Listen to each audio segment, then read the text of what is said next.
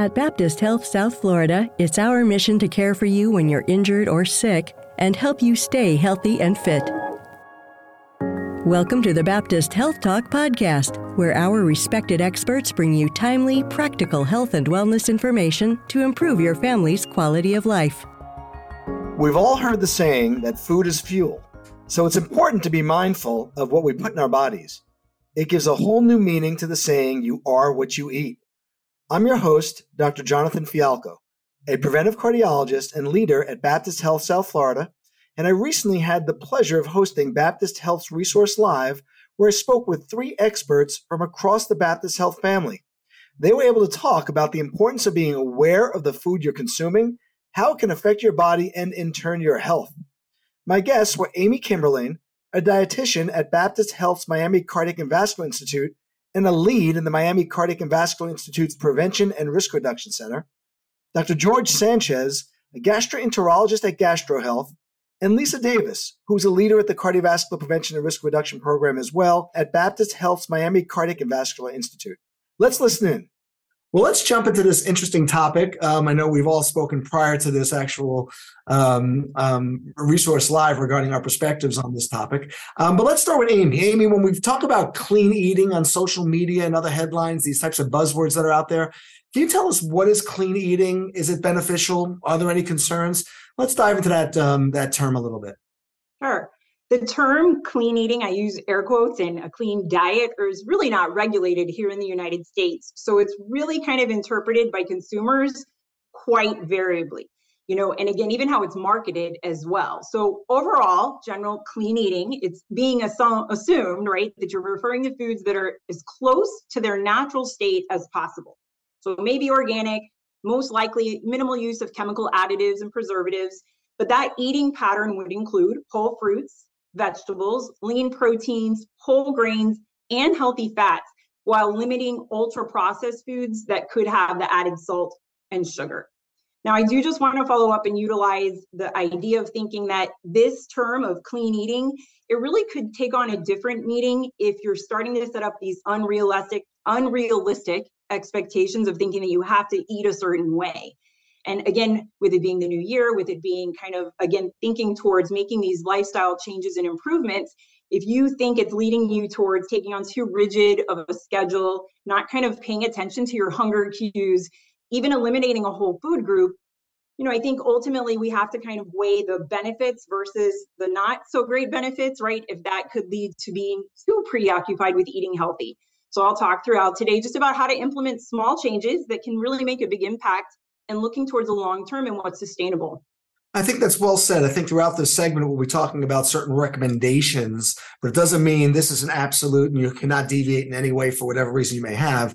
That can lead to its own problems around whether it be, eating disorders or anxiety or various other concerns. So hopefully the viewers will take that in mind as we have the conversation. One other thing about clean eating, again, we use the term, people take very complex situations to try to narrow it down. And we say, hey, listen, eat food in its most natural form.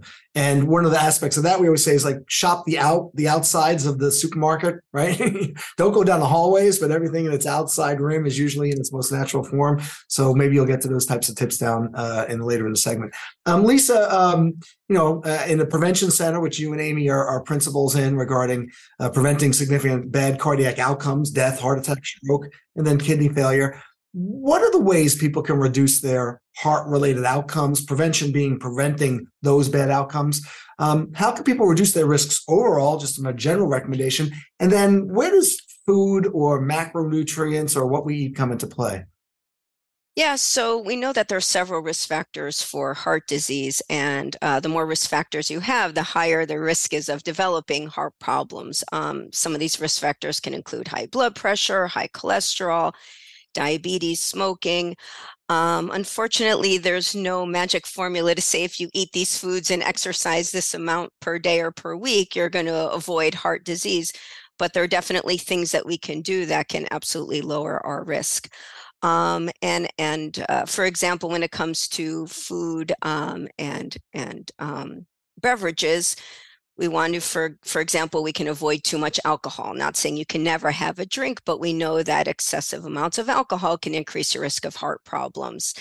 Avoiding certain foods that we know have really no nutritional value, that are higher in sugar and salt, such as chips and sodas and sweets, again, lack the nutritional value.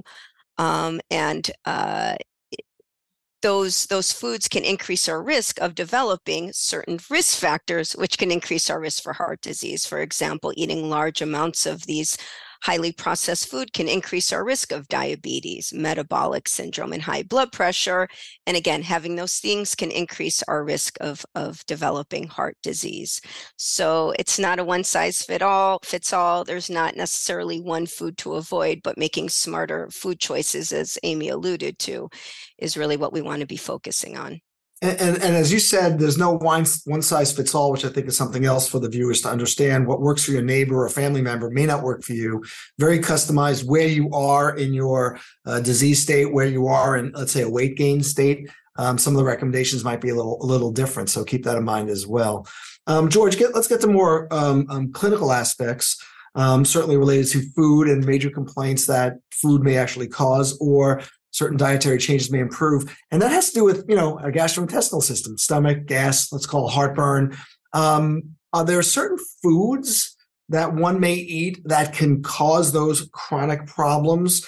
And, or is it more like individualized how your body reacts to the foods? In other words, is this food going to cause it, or it's more someone's body individual will react to some food? But the bottom line is, are there certain foods that are more likely to cause the more common gastroenterological symptoms of heartburn and bloating? Right. So I think the answer to that is both. Both the foods that we eat, some of the foods can increase gastric acid production. It could delay emptying of the stomach or delay gastric emptying, and also relaxes the lower part of the esophagus, which then facilitates reflux. So a true mechanical.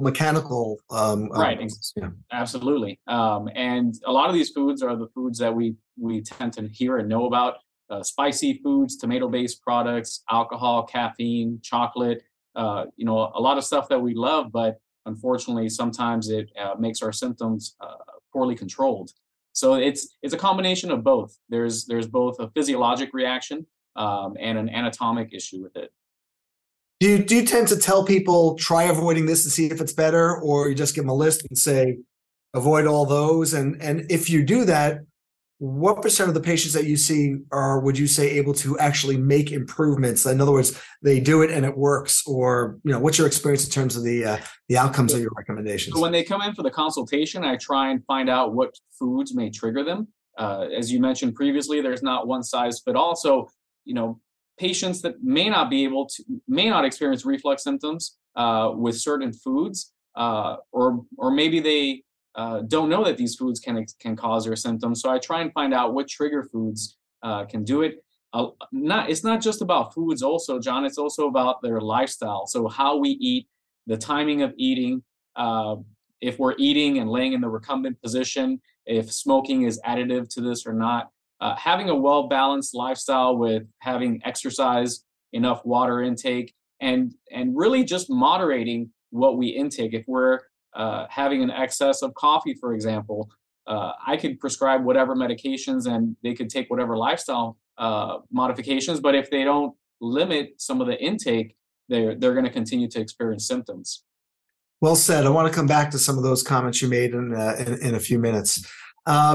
Amy, I was going to add on stress. Oh, please. I mean, that alone can exacerbate symptoms as well. So just kind of finding a way to, how he said, it's not so much just what you're eating, but how you eat as well.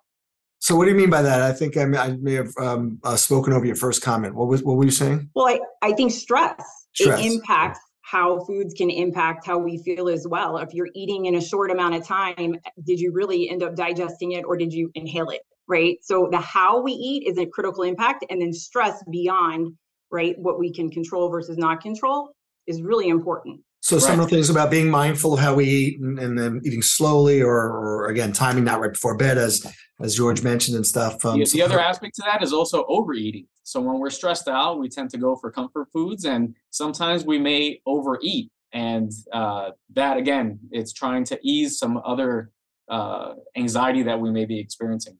So what I think you guys are articulating, which I think is our viewers are well served to understand, is you may complain of heartburn, reflux, gas, and you might say, what is the one thing causing it? But it's probably complex, as lots of things that go on in a person's life that can contribute to it. And should it be something dangerous or should it be something they want to improve? The more they understand and the more they look at, the more they improve, the better chance they'll feel better and do better. So good points. Amy, I think this is a good question. In the this inflationary age where food costs are going higher than many people can expect or even tolerate, talk a little bit about the concept of organic foods. What does it mean to be organic? Is there a certification process? Is it more of a marketing term? And what does it mean to an individual?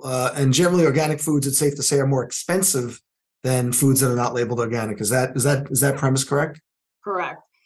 Starting with a first basic definition of organic versus conventional is the term I'll use, right? That definition from the USDA, whether it's meat, poultry, eggs, dairy products, it's given no antibiotics and no growth hormones, right? And additionally, moving forward with organic plant foods, so your fruits and vegetables and grains, they're not using conventional pesticides or fertilizers or anything made with a synthetic ingredient, right?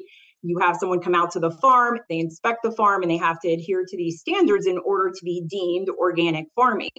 And those are the standards set in place. And then when you termed it, like you mentioned, like the marketing aspect, what can they use on a label? Some things can be 100% organic, or they may say made with organic ingredients. So it's not completely 100% organic. But I do want to mention that even still, when you look at a side-by-side comparison with organic versus non-organic, the conventional, there's no nutritional advantages within those two separate realms. In the studies that they've looked at, vitamins, minerals, everything is still there, and you're still getting the good stuff, if that makes sense, right? So I think sometimes it's deemed to be better for you, but at the end of the day, nutritionally speaking, the same, right? Additionally, as well, you mentioned the cost. Not everybody can obtain something that is organic. And then you have lists out there that may utilize terms to show like what is more healthy versus not as healthy to utilize. But I do just want everybody to know that organic foods still do use pesticides, right? It's just, again, the idea behind it that they're not utilizing it at all. And I think that that's a big kind of misnomer. And again, even moving forward, conventional are just as safe as organic. So I don't know, for me, I see patients, and again, when you have these discussions with them, you're looking at 1 in 10 Americans are eating their fruits and vegetables. So is it a fear of concern, right? And then they can't afford the product, or is it the fear of it being, with something that they think is not safe, but yet we know they are safe? It's due to the level of exposure and the amount, right, consumed. And I think that takes into account when you look at those lists, as I'm mentioning, all of them are safe. You would have to eat like almost 770 times the amount of spinach in order for it to like create an issue. And we're not even meeting the mark with 1 serving. So, again, all products are safe that are entering into what we're eating. Yeah. So, I mean, organic has a connotation. Sometimes people think it's small farm or locally sourced, which of course is not the case. So I think I really love your final comment, which is concentrate on the big changes you can make in your diet. Eat the food in its most natural form, and then if you want to fine tune things like organic or grass-fed or things like that, feel free to. But we see people who concentrate on spending more for organic, but they have a very unhealthy diet. The potato chips with the organic, blueberries and such and such. And we say there's a blueberry plant. There's no potato chip tree. So keep that in mind. Okay. Lisa, going back to the cardiovascular conditions again, where I think a lot of poor nutrition and current lifestyle and social trends leading to this increase or contributing to this increase in heart disease. So we talk about foods that are bad for you, if you will, and that would be the processed refined foods, like you said, maybe, processed and refined. I mean, fats are different, although a lot of saturated fats are associated with, cured and foods with a lot of preservatives and stuff. So again, we want to stay away from those types of foods. But are there any kind of foods that are good for you when we look at, say, healthy diets, whether it be we talked about the Mediterranean style diet, DASH diets. What are the foods that we want to promote as more healthy for cardiovascular disease avoidance? I think it's a great question, and I think it's interesting because I think at least once a month you see something in the news or on social media talking about what the sort of superfood of the month is, and you eat this and you're going to be deprived of all negative health effects, including heart disease. And I think it's important to know there's not necessarily that one superfood out there. And what I try to tell patients is let's overall, what everyone's been saying is let's just overall look at what we're eating. And I think that in today's society, we're we're rushed, we're on the go, and so we're looking to grab quick foods, and oftentimes that might lead to poor choices. And so I think just maybe doing a little simple meal planning, and if we have a choice of snacking, I think it's just as easy to do some carrots, an apple, a cheese stick, some nuts instead of grabbing the bag of chips. And same thing with meats. When we're looking at, we're not necessarily, you can never have any red meat, but try to stay away from the ultra processed meats, which we know can lead to, negative health consequences. So eating good proteins. Making smarter food choices. For example, if you're going to start your day with yogurt, avoiding the yogurt that has the fruit mixed in the bottom, that's going to be loaded in sugar. Instead, maybe get a plain Greek yogurt and add some fresh berries. So I think overall, it's not necessarily one superfood. It's not necessarily one food that we know is going to be the healthiest choice, but overall, just making smarter food choices can go really a long way in reducing your risk of heart disease. Well said. And I think for the viewers, think of yourselves critically as to, I think in our program, in our clinic, our prevention center, again, Amy and Lisa, we see this quite often. The person who, comes in smoking and maybe, 50 pounds overweight with Big Mac sauce on their shirt, and like, look, I took this magic acai powder, and it's gonna, it's like, there's no secret single thing that's going to make you healthy, especially if you have unhealthy lifestyle. So, Right. So don't fool yourself that way. So look for that healthy lifestyle. Avoid. I was just Yeah. No, sorry. I was just going to add in, as you were saying it, it just made me think we have these ideas behind like what is a healthy food, and yogurt is one of those health halo foods. Absolutely. We, consider it to be like the patient may, like to your point, think that they're doing something for the better for them. And yet then when you break it down and you show them the added sugars on the back, it really truly just emphasizes that what they thought they were doing may not have been the best. And even plain yogurts have a difference. The old Greek yogurt, which is just totally natural, and then some of the more processed plain yogurt. So look at the label. Anything that has more than 3 or 4 ingredients, throw it away.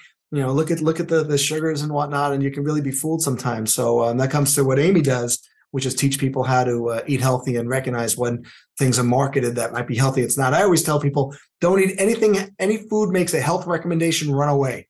That's a marketing thing. Always eat food because it's natural and it's most unrefined natural form, and you'll be okay. Unprocessed form. Good stuff, guys. Let's keep going. George, going back, I think we talk about the different foods and we keep going back to the old reflux, but it's such a common food-related ailment. But, I think your answer when we talked about it before is very cogent, but I want to unpack something again, because I think many viewers have or know someone that has these symptoms that they either ignore or try to manage on their own. So go through again a couple of the things people can combat reflux from a lifestyle and a food standpoint, but then get to the main point, which is when should someone seek professional help? When does pop and Tums become, wait a minute, you really should check it out? What are the concerns, if you will, of someone who might have chronic reflux?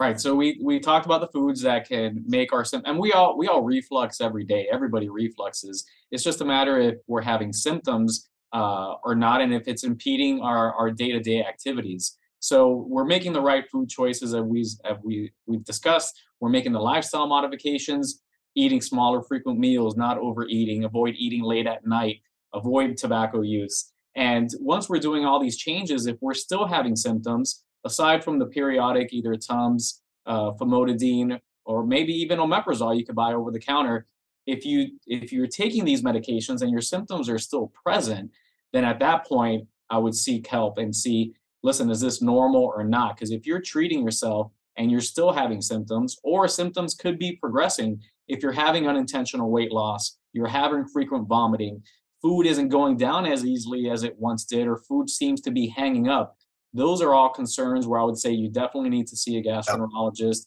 and get worked up from an expert. And while less likely than just the routine reflux you described, what are some of those medical conditions we'd be concerned with? With regards to, if you have, food getting hung up, or if you have. Well, I mean, my biggest concern is when I hear weight loss or food getting stuck is, could there be an esophageal cancer? So that's something that we could diagnose early on. We could intervene on it and get treatment. So that's why some of these things, I've seen patients that have been self-medicating or self-treating for a period of time, and more so than I would have wanted them to. And unfortunately, they come in and, we could have probably diagnosed early. Intervention early is always a good thing. So definitely some of these symptoms we could intervene on and diagnose. And I think that is the most significant clinical recommendation we would want our viewers for this segment to understand. Reflux is most commonly, as George described, but when it becomes a little bit more associated with other symptoms or findings with weight loss, or if it persists, get it checked out sooner rather than later.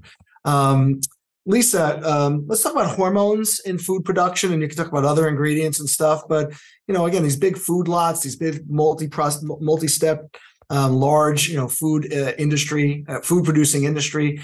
Any information you can give us regarding hormones in the food production, and if and how it may affect our humans and our cardiac health?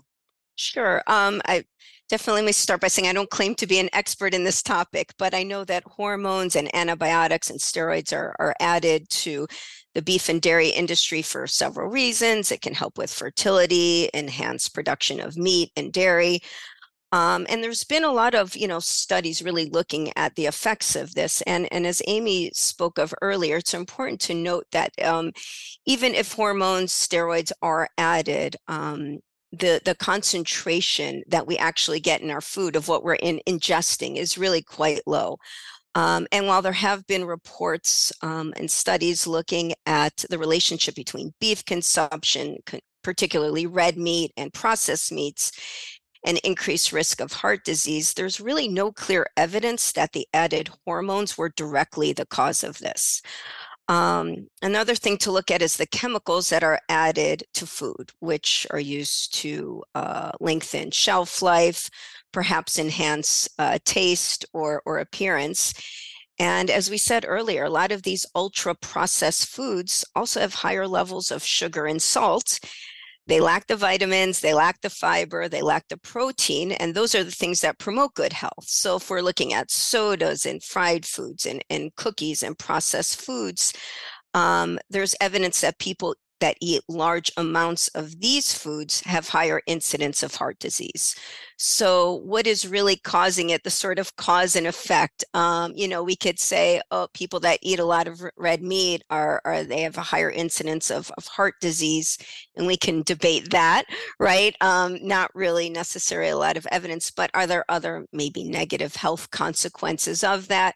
Dr. Sanchez might, be able to talk about that a little bit further in terms of, gastrointestinal effects, but we need to be really careful about making that cause and effect, and to say, these foods have hormones in them, therefore it's the hormones leading to the higher incidence of heart disease. And I think that there's no real evidence to show that that's the case. Yeah, I think, again, this is for the viewers, the high level of thinking in a way. I always say nutritional science is an oxymoron almost.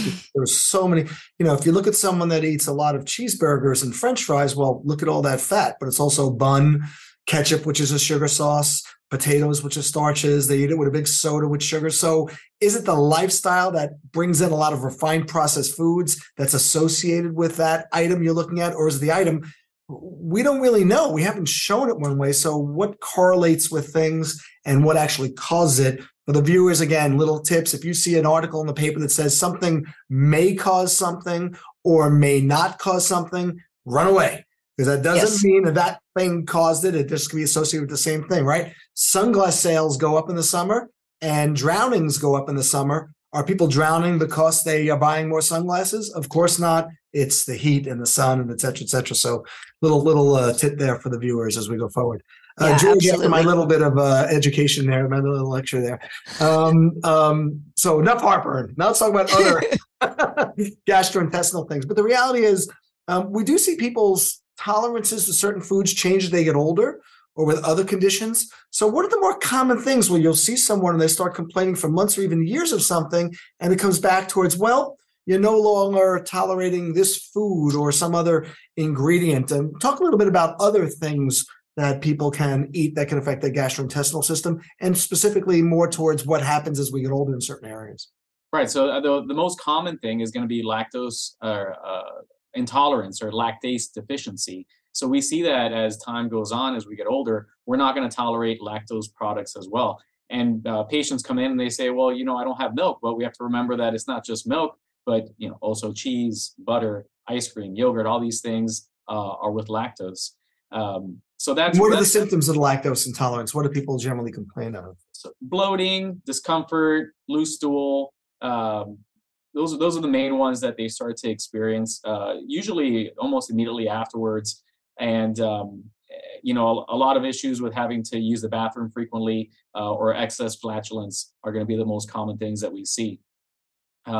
Then there's also whether you have gluten intolerance or gluten sensitivity or celiac disease. Now we have a lot more friendly foods available, but some patients may not tolerate it as well, so they can choose to abstain from it, and they also present the same way. So as time goes on, there's certain things. There's also other comorbidities that could affect the fact how we're able to digest foods, or medications that are involved that could affect the way that we're able to digest certain foods. We are what we eat, as we're all as we're ending where we started. Great show, guys. Great answers to the questions. Somewhat difficult. A couple of things from the audience. Let's see if we can go through a couple quickly. Amy, 2 questions came in that are related. Does the timing of your meals have an effect on your health? And also maybe talk a little bit about intermittent fasting. Is that beneficial?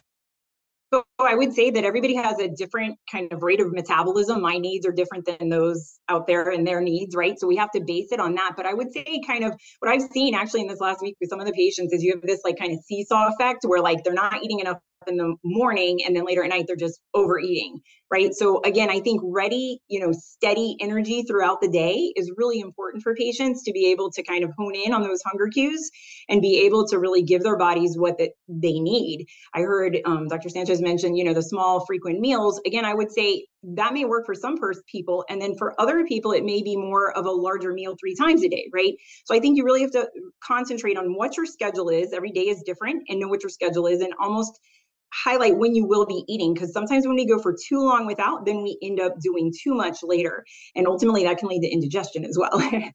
But as to the intermittent fasting, it's the same premise. You're looking at a certain period of time when you're eating, and you're looking at a certain time when you're fasting. And I think that ultimately there's different methods on how to do it. There are some studies that may show some improved signs of insulin sensitivity, so your insulin responding better fasting levels.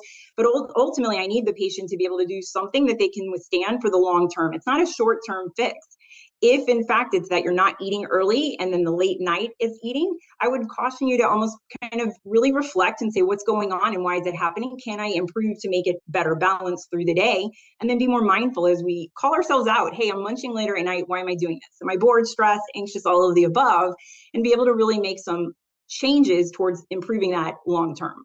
Yeah, I agree. I think of intermittent fasting as a trick. It works, but it maybe give people a jump start or create a period of dropping your insulin, which makes you, which will make you less hungry and lose weight a little bit. But, there's no magic to it in any other way. So I appreciate that. And then quick question, George, if you can answer this, and then we'll just wrap up with some final comments. Probiotics, prebiotics and probiotics. Do you discuss them with patients? Is there any benefit of adding to the diet? Right. So I don't know right now that I could recommend probiotics or prebiotics for any particular state. I do discuss it, and sometimes with patients with irritable bowel syndrome, it's a flip of a coin. I'm not sure if it's going to necessarily help, but it couldn't hurt. I wouldn't hang my hat on it saying this is going to solve all my problems. There's natural ways to get probiotics with fermented foods and so on and so forth. I discuss it.